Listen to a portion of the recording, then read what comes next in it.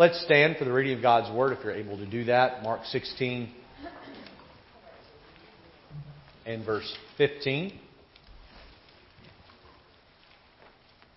The Bible says, "And He said unto them, Go ye into all the world and preach the gospel to every creature." Let's read that, can we? Here we go.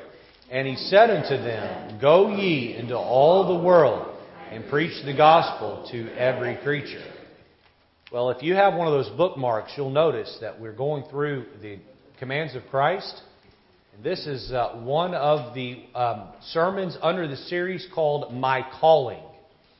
Jesus' commands can be divided up a number of ways. He commands us to go into all the world. The title of the message tonight is this: Go into all the world. Go into all the world. Let's pray. Lord, tonight, as I stand up here and preach this sermon with a heart that's heavy for the lost all around the globe, I pray, Lord, that You would stir our hearts for those who are in great need, those who've never even heard the name of Jesus. Lord, stir up someone's nest who's maybe a little too comfortable, too easy in Zion.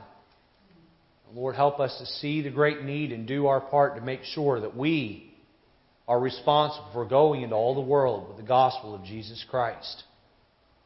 Lord God, take over tonight. Use my tongue as Your mouthpiece, and Lord, preach through me. In Jesus' name, amen. You may be seated. What's the name of our series we've been covering on Sunday morning? We're looking at speak to me, my what? You guys aren't really listening, are you? My character. Looking at my character on Sunday morning. All the sermons thus far on Sunday morning have focused on my character. And Jesus spent 3.5 years addressing the character flaws of His disciples. How many of you, like me, you can say, I've got some character flaws Jesus is working with me on, all right? We're all there, aren't we? But listen, what is the point of being a great Christian? Let's say that you take all of the sermons that have been preached this year on Sunday morning and you go down the list, and let's say you master all of those, right? You learn how to give, and you learn how to be merciful. You learn how to judge not, and you learn how to not be a hypocrite, and you step up in every single thing that Jesus preached about character. You get it all down. You get it all mastered. Okay, then what? What is the point of being a great Christian? Is it so that you can be some kind of bright, shiny trophy that sits on a shelf somewhere for others to notice how great of a Christian you are? Oh, look, it's brother such and such. He's a super Christian. She's a super Christian. I mean, no character flaws. You spend decades and you work on these things. And you ought to.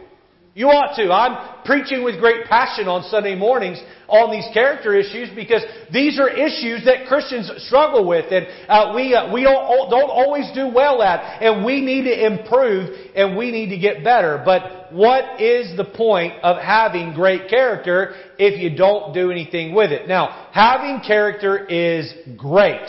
Obeying the commands about our character are important, but they are the means to the greater end. So what is the end? Well, to depopulate hell and populate heaven. Let me say that again. The end is that we depopulate hell and we populate heaven. Let me explain real quick how the sanctification process works, okay?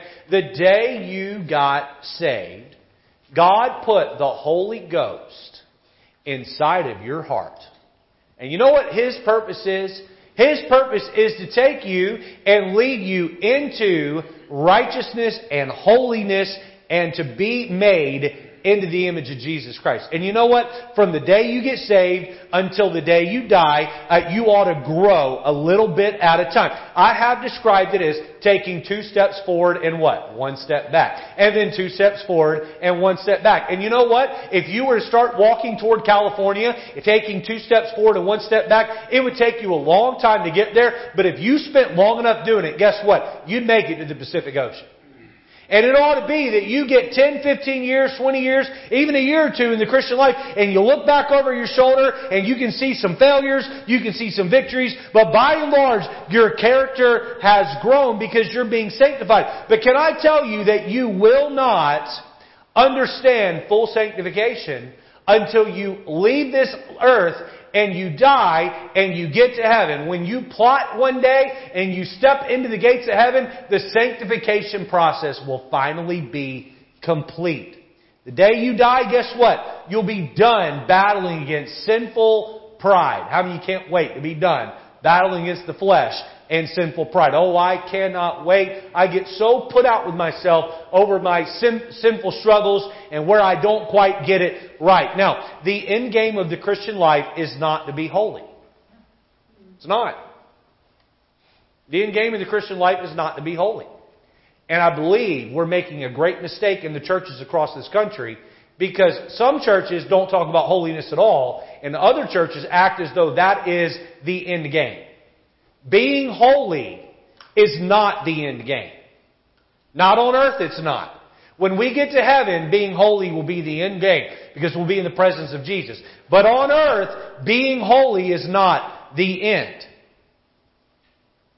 We are to be holy so that our message of salvation to a hell-bound world will be even more credible and more believable. What good are you telling someone about heaven if you're living like the devil? No one's going to listen to you. Right? So you get yourself all cleaned up and you're following the Bible and you're doing right, but you're not willing to tell anyone about Jesus, then you're nothing more than just a shiny trophy that sits on the shelf somewhere. You understand what I'm saying this evening? We get ourselves right so that we're not an obstacle. We're not a distraction. And when we open our mouth and we tell people about Jesus and we hand out a gospel tract and we invite our coworker to church and we invite our neighbor to church and we invite the repairman in our home to church, they can look at our home and they can look at our life and say, you know what? I want what he has. I want what she has. I think I'll go to church with him. I think I'll hear about their Jesus. Let me illustrate this way.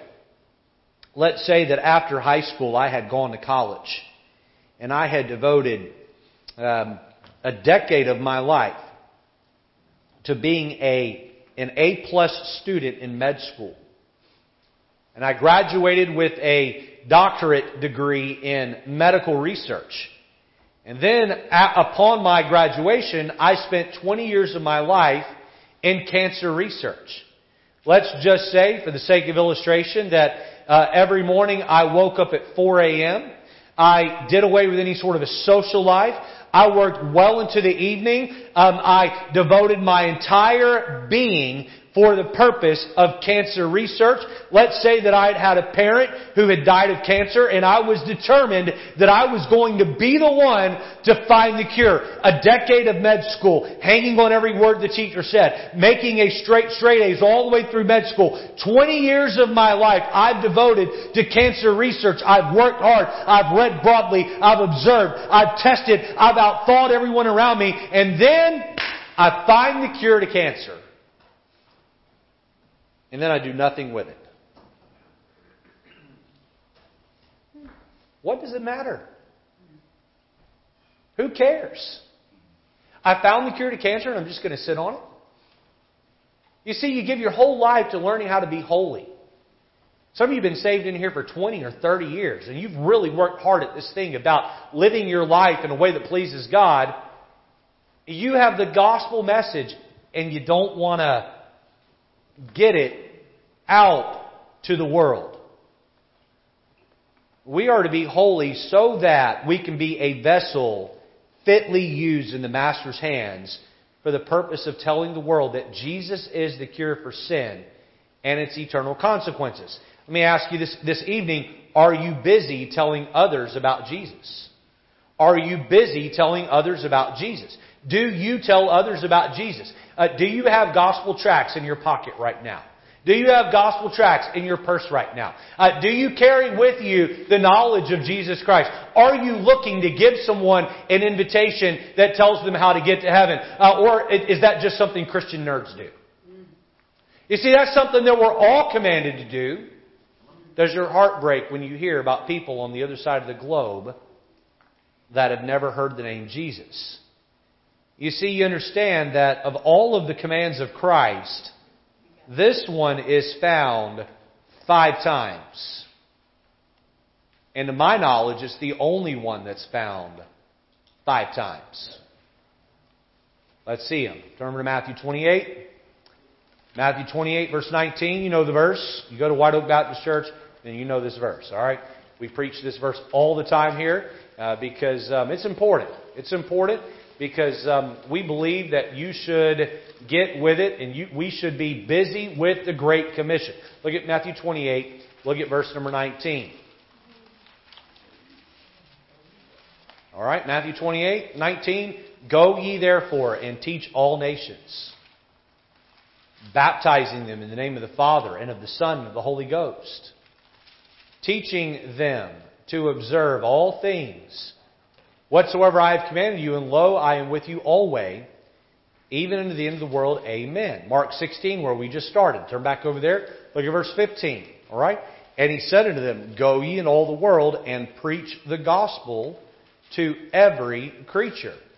Turn over to Luke chapter 24. Luke 24, hold your place in Mark. We'll be back there. Luke 24 in verse 45. While you're turning to Luke 24, Jesus is on what we know is the road to Emmaus. He has cloaked himself. The 2 men he's with do not know who he is, and he acts as though he's surprised at, or rather he acts semi-oblivious to the events of the city, and they begin to tell him, and he begins to open his mouth and tell them about the Christ who had to die. Look at verse 45. Then opened he their understanding that they might understand the Scriptures, and said unto them, Thus it is written. Luke 24:46 now. Thus it is written, and thus it behooved Christ to suffer and to rise from the dead the 3rd day, and the repentance and remission of sins should be preached in His name. Look here, among all nations, beginning at Jerusalem. And ye, that word ye, don't let the old English throw you off. That's important. That word ye means all of you. It's a broad term describing everyone who reads this word. And ye are witnesses of these things. Look at John chapter number 20. I'll just read this one for you. John 20 verse 21. Then said Jesus to them again, Peace be unto you, as my Father hath sent me, even so send I you. I'm sending you forth. In Acts 1:8, but ye shall receive power, Jesus said. After that the Holy Ghost is come upon you, and ye shall be witnesses unto me both in Jerusalem and in all Judea and in Samaria and unto the uttermost part of the earth. Now, if Jesus gave us one command one time, that should be enough. But when He gives us the same command in Scripture 5 times, I think we maybe should sit up and pay attention a little bit. Next Sunday, as Pastor Andrew has already discussed in our announcement time, and has been well broadcasted, we'll kick off our annual missions conference. As we consider the commands of Christ, let us consider the great command to go into all the world and preach the gospel to every creature. I want to pause right here, and I want to say something very important. Most of you listening to this tonight have sat in church and had heard sermons like this one before. Many of you, many times. I don't want this to be just another sermon on the Great Commission. I want to really challenge you tonight. And I want you right now to ask God to challenge your heart. If God spoke to you tonight and said, I don't care if you're 8 years old or 80 years old, listen, this applies to everyone. I knew of missionaries, a married couple in their 80s, who sold everything and went to the mission field. Now, I personally know them. All right? It does not matter who you are or where you are in life. I want to ask you a question tonight. If God, during this sermon or next week's missions conference, were to reach down in your heart and say, I want you to be one of the ones that goes to the other side of the globe, are you surrendered enough to do it? Are you willing to go? That's a question all of us need to ask tonight. And that's a question all of us need to ask ourselves regularly. Let's jump into the outline. Number one, back to Mark 16, notice what we do. What we do. All right?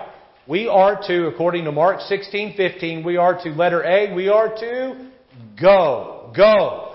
Look at verse 15 again of Mark 16. Jesus is getting ready to ascend up to heaven. He's died. He's risen from the dead. He's standing there on the mount, getting ready to ascend up to heaven. And He said unto them, that next word is go. He says to go. The word go is an action verb. It requires movement. It requires intentionality. Go is the opposite of stop. And it is in opposition of the thought of an object or person who is at rest. Let me tell you what go means tonight. To go means that on Saturday morning you get out of bed or you get off your couch or you get up from the kitchen table and you get yourself dressed and you walk out the front door and you get in your car and you drive to the church and you get a pocket full of gospel tracts.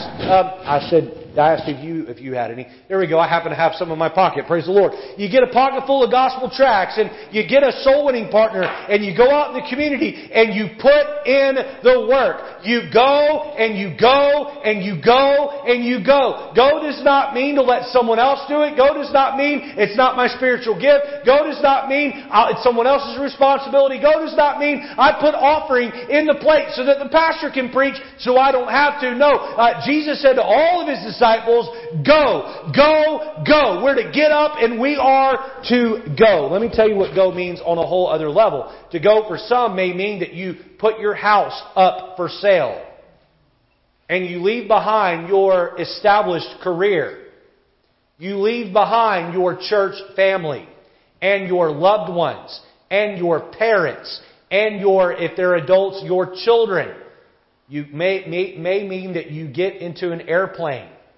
To go may mean that you travel to another part of the globe and you take on the challenge of learning another part of the world and their culture, maybe even a new language, for the purpose of obeying the command of Jesus to go into all the world and preach the gospel. We are to, what we do, we are to go. Letter B, notice we are to preach. We are to preach the gospel. Look at Mark 16 verse 15. And He said unto them, go ye into all the world and preach the gospel. Preach the gospel. Large companies have something called brand ambassadors. A brand ambassador. Now, there are different versions of brand ambassadors. I'm going to give you the most extreme version, okay? A brand ambassador goes over to another country where that brand has no presence. And they see a large potential market that they have not been able to penetrate. And that brand ambassador moves into that country and he embraces the culture. He is engulfed in the culture. He gets to understand the culture for the purpose of bringing that brand into that market and making for that company millions, if not billions of dollars. And there are people who do this. They are paid lots of money to go and move into another country and become part of that country for the purpose of turning that market into a very profitable venture for the company. In fact, some companies will send brand ambassadors for generations before they ever actually penetrate and figure out how to do it. Now, they proclaim the message of their company for what? For the purpose of earthly riches. We have been commanded to be Christ's ambassadors. That means that some of us need to move to other worlds, other countries, not other worlds, other countries. And we need to take on their culture and their language and their food and their customs for the purpose of teaching them, preaching to them, the gospel of Jesus Christ. What is the good news? Good news, or rather, what is the gospel? It is the good news of Jesus Christ. Is there a greater story than that of Jesus Christ? He came to earth, left heaven's throne, came to earth, you know it, born of a virgin, the perfect God, wrapped in flesh, robed in flesh, lived here for 30 years, began an earthly ministry. He ministered to people. He was homeless. He loved on others. He had no material possessions of importance. He gave away everything he had. And at the end, they even took away his life. And he willingly laid it down and he shed his blood so that our sins could be washed away. And then 3 days later, he stood up from the grave. And in his death, he died in our place. In his resurrection, he offers eternal life to each and every one. And this is the message that we've been told to give. Because if someone will, by simple faith, place that faith into the great sacrifice of God, their eternal destination is altered from hell to heaven. I think of a country like Bangladesh, where, according to all of the statistics I've read, there is not one single known Christian in the entire country of Bangladesh. Not one. If there is one, there is not enough to make up even a portion of a percentage. Those people are born, they live, they die, they go to hell. And every single one of them, Jesus came and died on the cross for their sins. Someone needs to go to Bangladesh and put their life at risk to be a brand ambassador for the gospel of Jesus Christ. Not for earthly riches, but for eternal riches. And not for you, but for them. We have the greatest message. It is not a cure for a physical disease that takes away someone's life. We have a cure for a spiritual disease that takes away someone's eternity and binds them in hell. The Bible says here that we are to preach the gospel. What does it mean to preach? I played a dirty trick on the crowd that came to Great Commission Saturday yesterday with the devotion. I'm going to play the same trick on you. If you were here yesterday, you won't fall for the trap. If you weren't, you very well might, okay? Here's my question, all right? Can women be preachers? How many of you here say, no, women cannot be preachers? Raise your hand.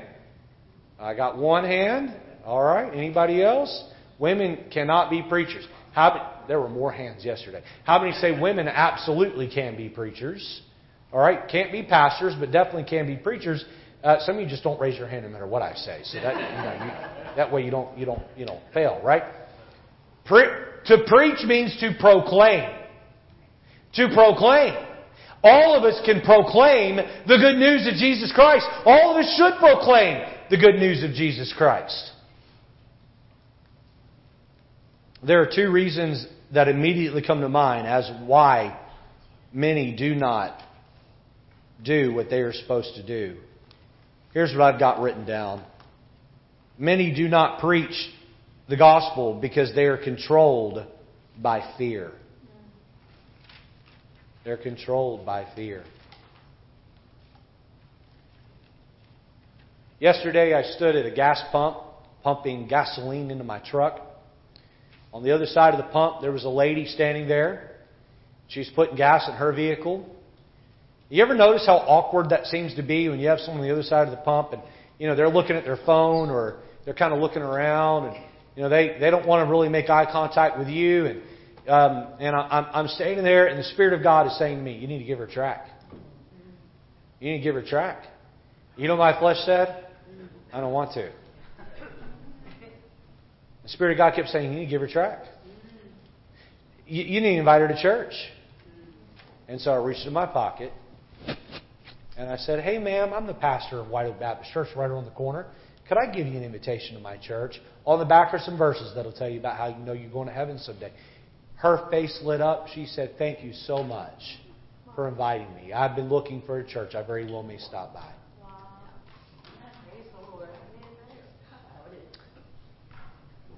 Do you do that? I'm not going to say I do it every time because I do not. Do you ever do that? Many people will not pass out that invitation because they're afraid of rejection. He's not here tonight. I was really hoping he would be. I remember 6.5 years ago when I came here to be pastor, Mike Chupik. Mike came to me and said, I could never do that. I preached a sermon similar to this one. He said, I could never do that. He said, I'd probably get arrested if I tried to do something like that. And I've been working with Mike. You know, Mike, he goes to Cracker Barrel every week. And Mike gives me a report each Sunday morning of how many tracts that he passes out at Cracker Barrel every week. He said, Pastor, I'm up to 12 tracts. I got 12 tracts passed out at Cracker Barrel this week, and I only had one person tell me no. And usually he throws this in there, and I didn't get arrested.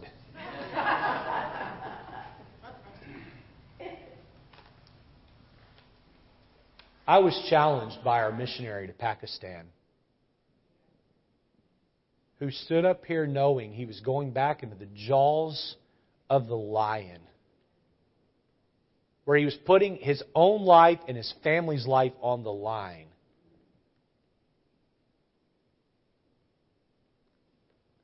That man has every right to be afraid of death, but he's not. You and I can just be afraid of just social rejection.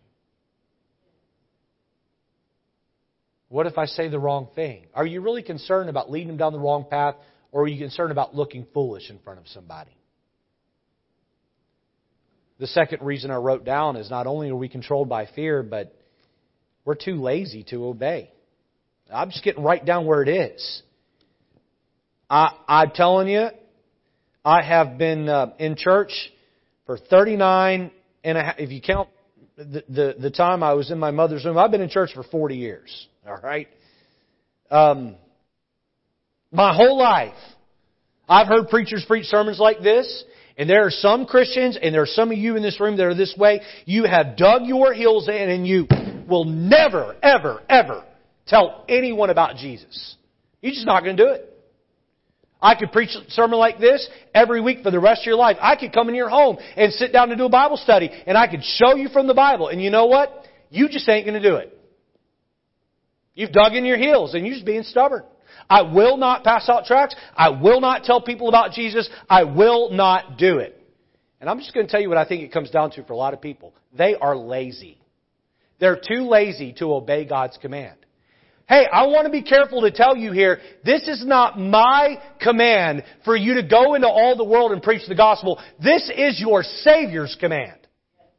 He is the one who says, take the good news of Jesus Christ and tells the world. I love when someone asks me, would God really send someone to hell who's never heard the name of Jesus? And listen, there's a lot of answers to that question. Can I tell you one of them is that Jesus stood with His disciples on the mount and He said, I'm going to heaven. I've done my part to save the world. You go out and you tell the whole world about salvation. So if said person on the other side of the world never hears the name of Jesus, is it Jesus' fault they didn't hear it? Or maybe it's our fault that they didn't hear it. See, the blame does not lay at Jesus' feet for someone on the other side of the globe who's steeped in Islam, who never hears about Jesus. It lands on us because we're not doing our part. Because many Christians are too lazy to obey.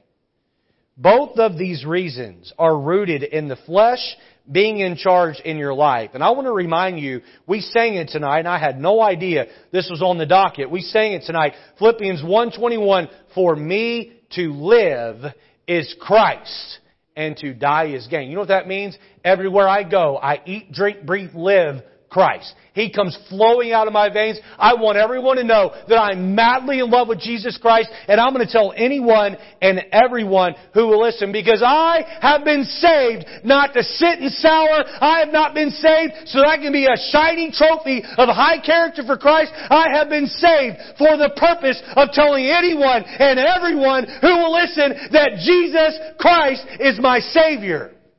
And He wants to be your Savior too. What we do. Number 2, where we go. Where we go. Everyone is commanded to go somewhere. Let me say that again. Everyone is commanded to go somewhere. Everyone is commanded to go somewhere. Some people are directed to take the gospel across the street, while others are directed to take the gospel across the globe. Letter A. Notice where we go. Notice letter A, Mark 16:15. We are to go into all the world. Into all the world. Look at verse 15. And He said unto them, Go ye into all the world.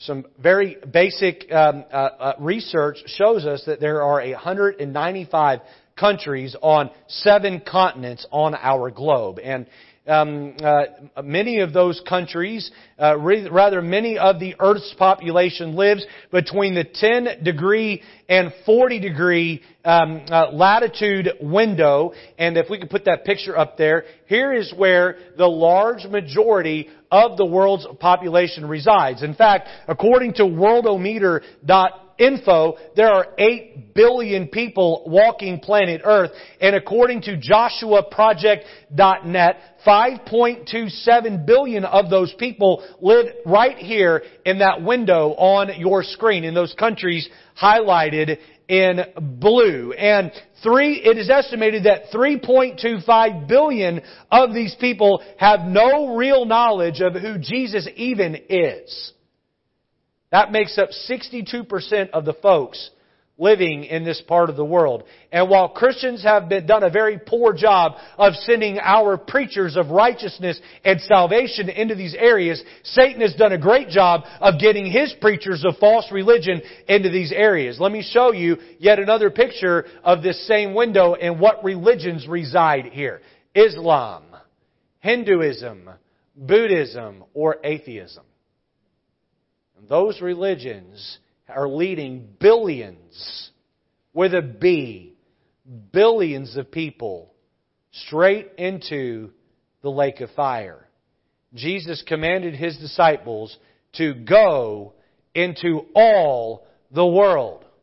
Listen up. Each generation has a responsibility to make sure that this command is obeyed.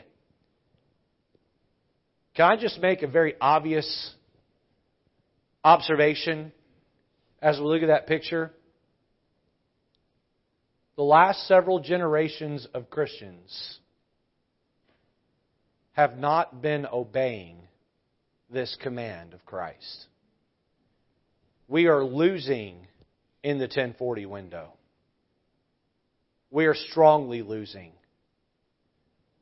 This is not the failure of one generation. This is the failure of multiple generations. Go ye into all the world. Jesus commanded His disciples. Each generation has a responsibility to make sure this command is obeyed. Boy, we have dropped the ball, and we just aren't getting the job done. Where we go, letter A, into all the world. Letter B, to every creature. To every creature. Look back at Mark 16:15. And He said unto them, Go ye into all the world and preach the gospel to every creature. Of the 8 billion people walking planet Earth, there are approximately 17,000 different people groups. For evangelization purposes, a people group is defined as the largest group within which the gospel can spread as a church planting movement without encountering any barriers of understanding or acceptance. So a people group they're homogeneous enough to share the same language and enough of the same culture that the gospel can spread across that people group effectively and not hit any barriers. Once you hit a barrier, that begins a new people group. And according to the estimations I found, there are approximately 17,000 different people groups globally. We have been commanded to take the gospel to every creature. The gospel is capable of penetrating each of these languages, each of these people groups, but we need people who are willing to go where others are not willing to do so. Let's take a moment. Let's talk about the obstacles. The obstacles. What are some of the obstacles that keep us from going to every creature? I wrote down a handful of them here. Notice first the obstacle of languages.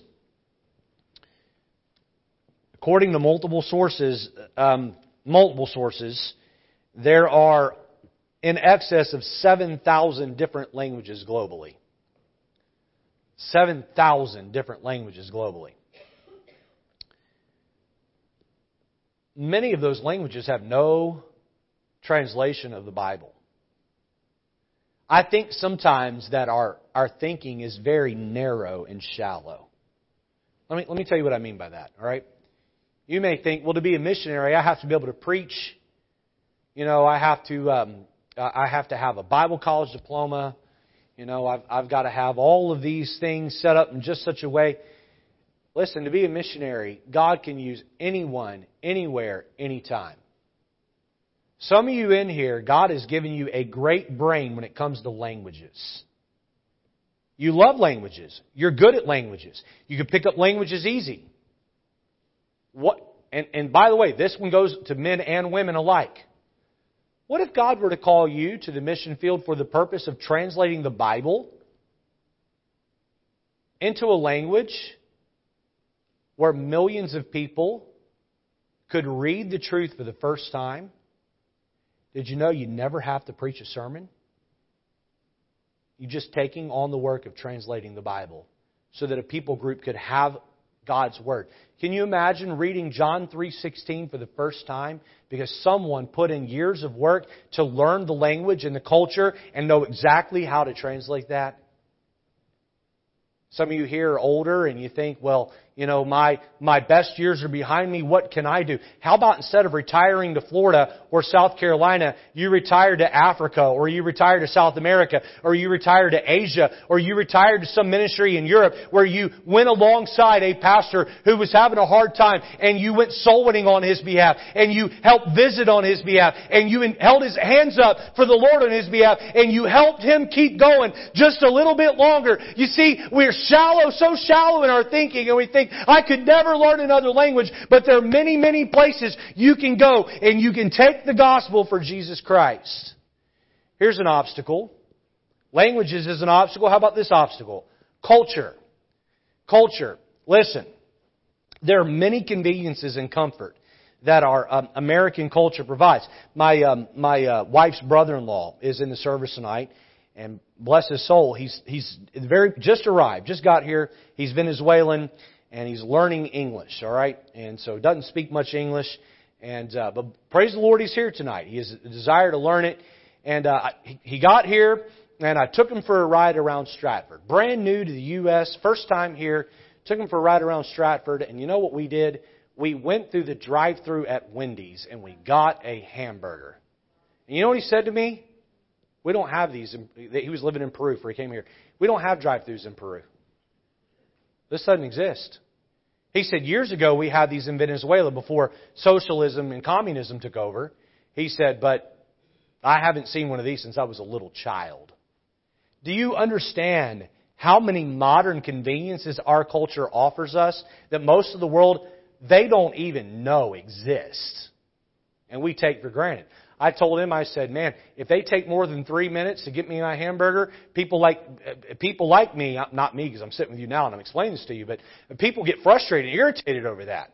You know? And here we are, man, we're so lazy, we don't even have to get out of the car to eat our 1,000 calories. They just pull through the drive-thru and they hand it right out the window. And because we act like kings and queens, we don't want to go to another culture where we'd be inconvenienced. Can you imagine living in a country where they don't have Walmart or Target? Like, what? You know, all of those people have a soul that God values just as much as yours. All of those people need someone to leave the land of plenitude and go and take the gospel. Here's another one that's a barrier, an obstacle. Distance from family.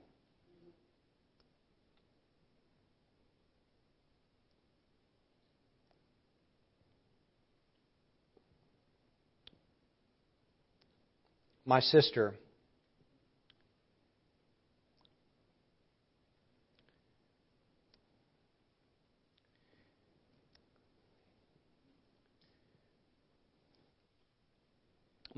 and her husband live in Fiji. My sister's had 2 miscarriages over the last couple of years. One just a few months ago. My sister's battling some personal sicknesses right now that are pretty intense. Fiji doesn't have the best medical system.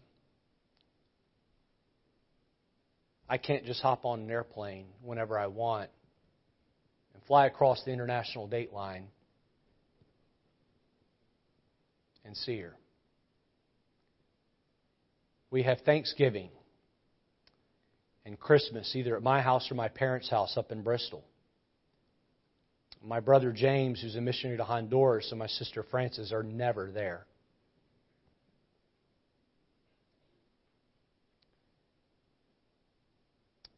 But my sister gladly serves God on the other side of the globe because she knows those people in Fiji need the gospel just as much as the people in Stratford, Connecticut. Some of us love our family more than we love our Savior. And we're not willing to leave behind father and mother and brother and sister. Jesus said, if you're not willing to do that, then you're not worthy of me. You're not worthy to follow me. How about health concerns? Listen, our medical system's a mess. It's got its share of problems, but it sure beats what a lot of the rest of the world has to offer. It just does. There are a lot of unknowns and a lot of obstacles that keep us from going to every creature. Let's take a break from talking about obstacles and let's talk about the word obedience. John 20, verse 21. Then said Jesus unto them again, Peace be unto you, as my Father hath sent me, even so send I you. I had put together, it didn't make it into my notes. A good chunk of what I assemble each week gets left out. I way over-prepare, and even when I bring in the pulpit, it's usually still too over-prepared. But without going down the list, I had put together a believed history of what had happened to Jesus' 12 disciples and how they went into barbaric parts of the world and were clubbed and crucified and dragged behind horses and quartered and murdered, brutally murdered. One of them was stoned and had their brains bashed out of their head. You know what they were, though? Jesus, after 3.5 years of investing in them, He looked them in the eye and He said, Go ye into all the world. And you know what they did? You got it. And like good soldiers, they went across the globe and they preached the gospel. Back over here we have Brother Jacob Abraham and his family. I was talking to him sometime back, last fall I believe, and where either he or his wife is from, there is a belief that Thomas died in a cave in the city of where one of them is from, preaching the gospel of Jesus Christ. They obeyed. They overcame every obstacle, and they were obedient. I've heard this my whole life, and I have just found it to be true. There is no safer place than the center of God's will. I guess really, where we go comes down to one word. It's the word control. Who's in control of your life? Are you in control of your life? Or is the Lord in control of your life? You see, because if God were to say, go and move to fill in the blank, and you were to say, no, I can't do that, then God's not in control, you're in control. And when we don't give God control, it's because deep down we don't trust God. Number 1, what we do. Number 2, where we go. Number 3, how we go. How we go. Acts chapter 1 and verse 8 says, But ye shall receive power. After that the Holy Ghost is come upon you, and ye shall be witnesses unto me. This next word is vital to what I'm getting at tonight. Both. Both. Both in Jerusalem and in all Judea and in Samaria and unto the uttermost part of the earth. Both. That word both implies, or rather states, plurality. We are supposed to go to all of these places at the same time. Now, how is it possible for us to go to our Jerusalem, that would be Stratford, and our Judea, that would be Connecticut, and our Samaria, that would be our New Haven or Bridgeport. And how are we then supposed to go to the uttermost part of the earth and do it all at the same time? Well, corporately, Christians as a whole are supposed to spread out, and we're both to be at home and abroad all at the same time. This verse implies that there's a team effort to get the job done. Now, while James, the brother of Christ, was leading the church in Jerusalem, Philip was leading the effort in Samaria, and while Philip was leading the effort in Samaria, Barnabas was leading the effort in Antioch, and eventually all of those churches were pastored at the same time, and then Paul and Barnabas would go out into the uttermost part of the earth and preach the gospel to the Gentile world. And so you had Jerusalem and Judea and Samaria and the uttermost, corporately, all of the Christians spreading out and the gospel being preached to both, to all. The plurality of the gospel being preached all across the globe. But notice individually, how is it that we go to multiple places with the gospel? We don't have a clone machine. So how do we get the gospel to the uttermost part of the earth? Let me give you an A, B, and a C and talk about how we go both home and abroad. Letter A, we go financially. We go financially. Take your Bibles over to Philippians chapter number 4. Philippians chapter number 4. I am thankful for all the believers who surrender their lives and go live on the other side of the planet.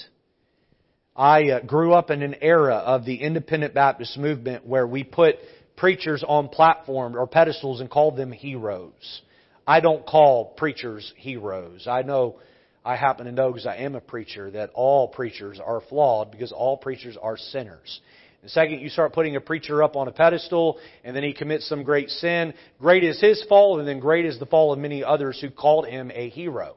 I don't put preachers on a pedestal. I don't call them heroes. But I will tell you this, if there is something that comes close to a hero in my heart and in my mind in our Christian world, it are people who were born and raised in this country or countries like this one and go to another country and leave it all behind.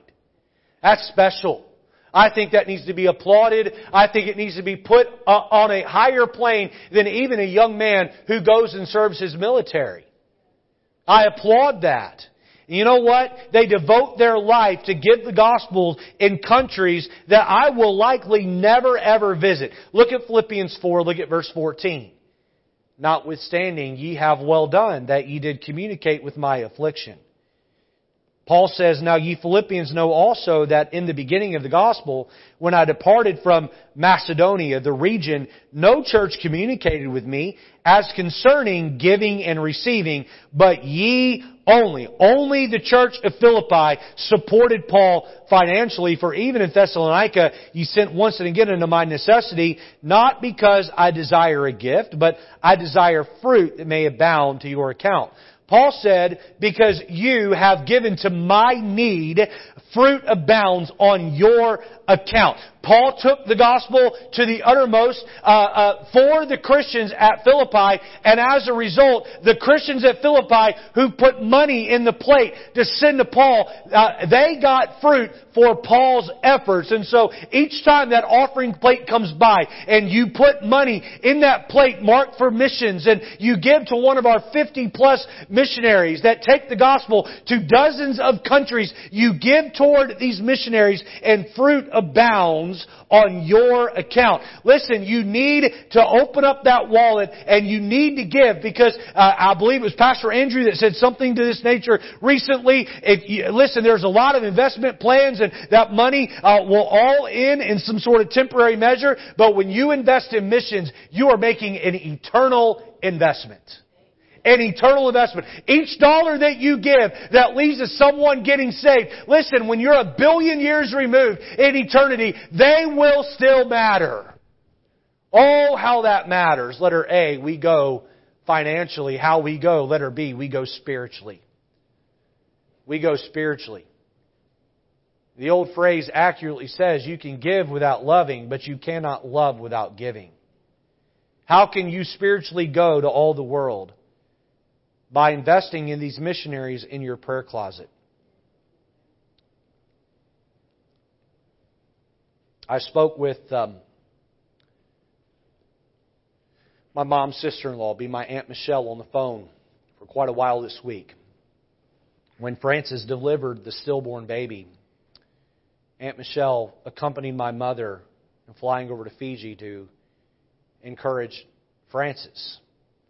Shortly after my Aunt Michelle arrived, she got her leg caught on something and gashed her leg open and was bleeding everywhere and had to go quickly to a doctor. And so Frances loaded our Aunt Michelle into a car, and off they drove, and they went to a clinic where a doctor in the church worked, but he was away, and so they had to drive to the public free Fiji hospital, and Frances pulled up and she began to cry.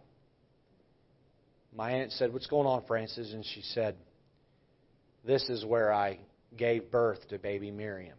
I have not been here since that happened."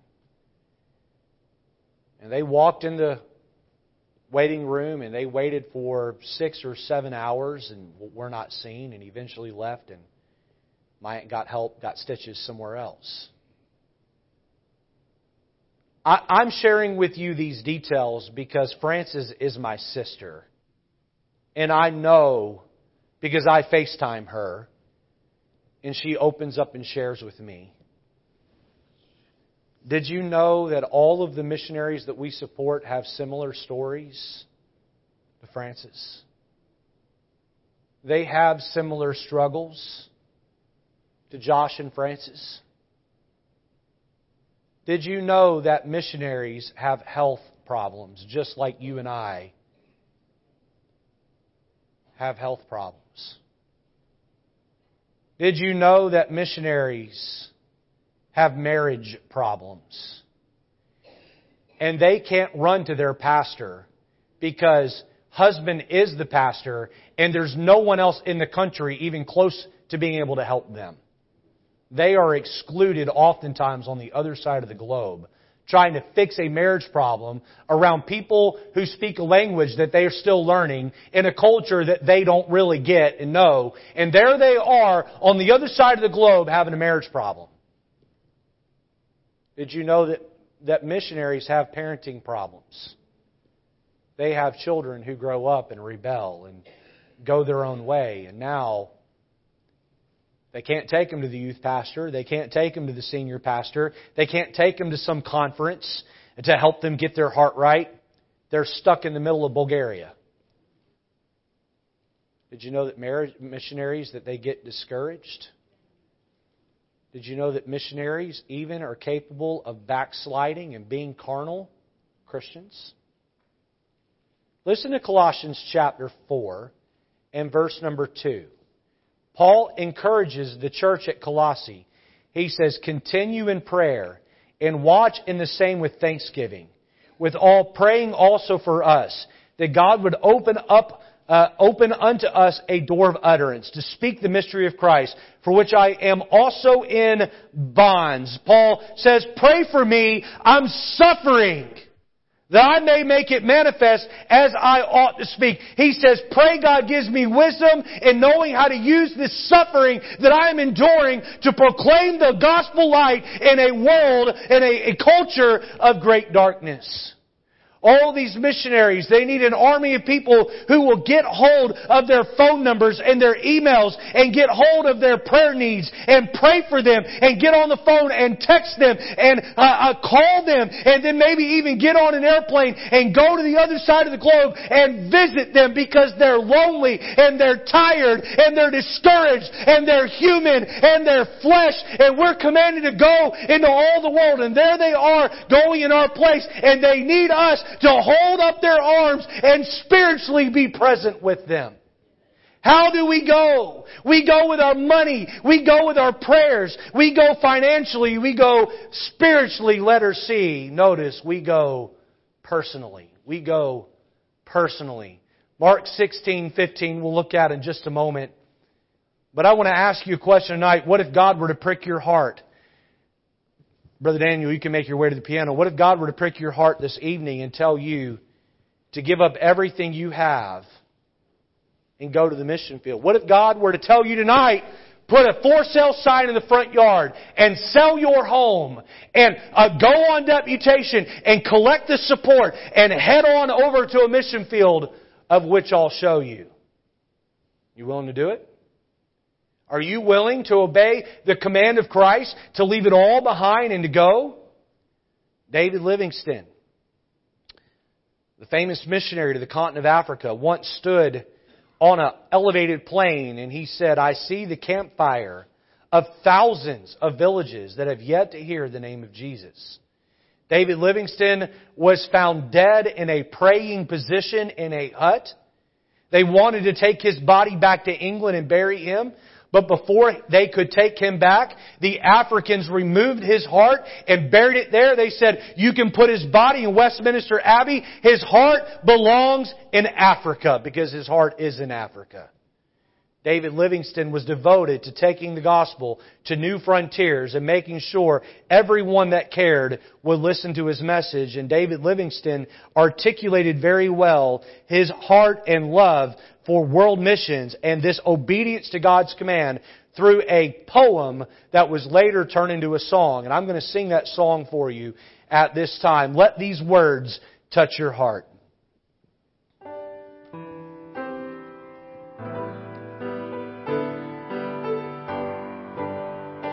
O Lord, since Thou hast died to give Thyself for me, no sacrifice could be too great for me to make for Thee.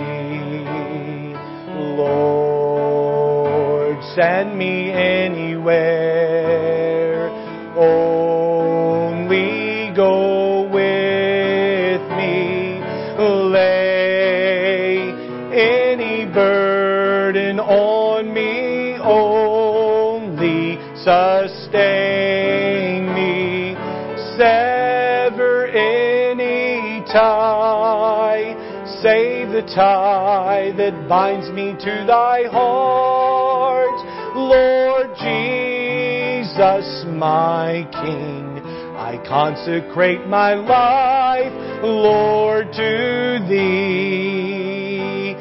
I only have one life, and that will soon be past. I want my life to count, for Christ what's done for Him will last. Lord, send me anywhere, only go with me. Lay any burden on me, only sustain me. Sever any tie, save the tie that binds me to Thy heart. Lord Jesus, my King, I consecrate my life, Lord, to Thee. I only have one, follow Thee, my Lord, and glory in Thy cross. I gladly leave the world behind and count all gain as loss. Sing it out with me now. Lord, send me anywhere, only go with me. Lay any burden on me, only sustain me. Sever any tie, save the tie that binds me to Thy heart. Lord Jesus, my King, I consecrate my life, Lord, to Thee.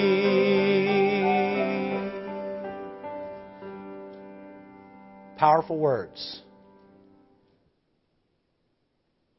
Words that can make you uncomfortable if you actually look at them and mean them from your heart. But can I press even further into a realm that's even more uncomfortable? Moms and dads, what if God called your child to the mission field? What if God called your child to go live in an area of the world that was not easy for you to access and visit?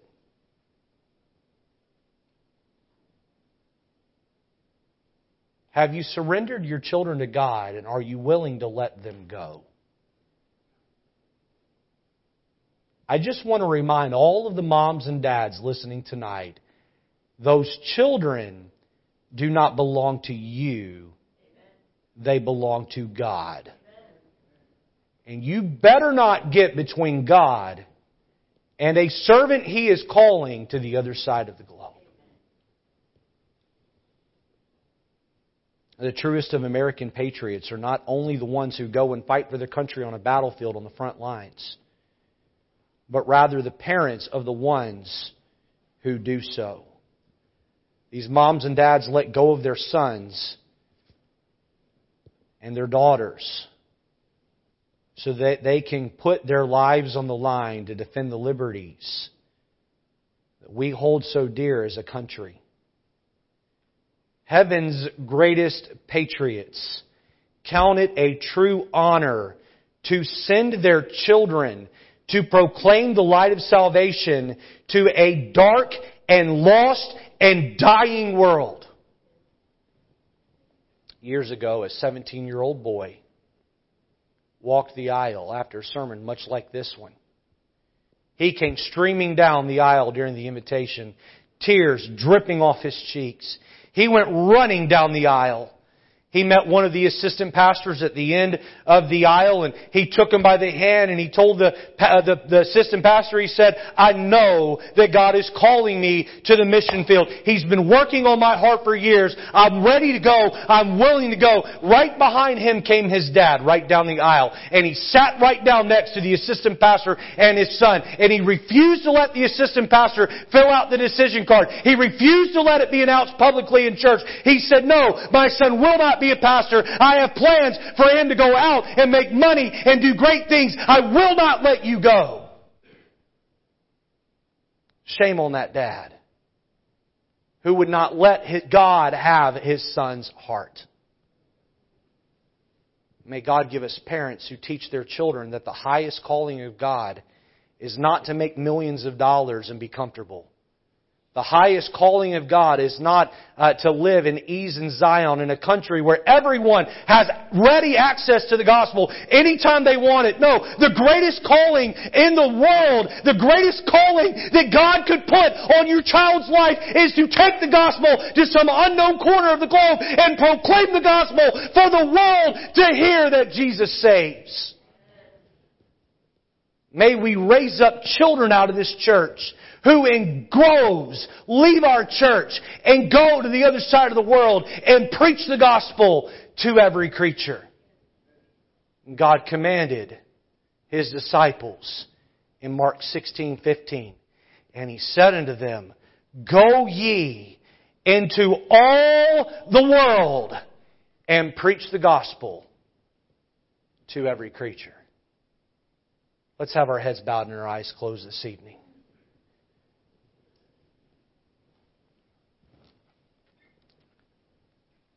The reality is you're not going to go across the globe if you're not even willing to go across the street or hand a pump track across the gas pump. Boy, for some of us this evening, that's a great place to start. Just determine you're going to pick up some gospel tracts on the way out the door this evening, and you're going to work hard to get those distributed. Some of you here tonight, God may be pricking at your heart and saying, You're the one. I'm calling you. Others of you here tonight may not just be sure. Listen, we don't need to make large decisions on an emotional surge. Well, we need to bask those things in prayer, and we need to make sure that it's of God and not just of emotion. Well, there may be one here tonight. God has been working on your heart about this for a very long time. You've been holding out with God. Why don't you just make a decision tonight that you're going to go. Whether it's with your finances, whether it's with your prayers, whether it's with your actual autonomy and your whole person, you're going to go. Boy, we need to do our part. How many here tonight would say, Pastor Lejeune, I see the need. Help me to do my part to go into all the world and preach the gospel. Here's my hand. Pray for me. I see the need. I understand the need. Pray for me. Is there one here tonight that says, Pastor Lejeune, God may be working on my heart about me going myself? I'm not saying that He is. I'm not saying that He's not. But I feel a tug. I'm not going to call you out. I'm not going to embarrass you. But I'd like to pray for you.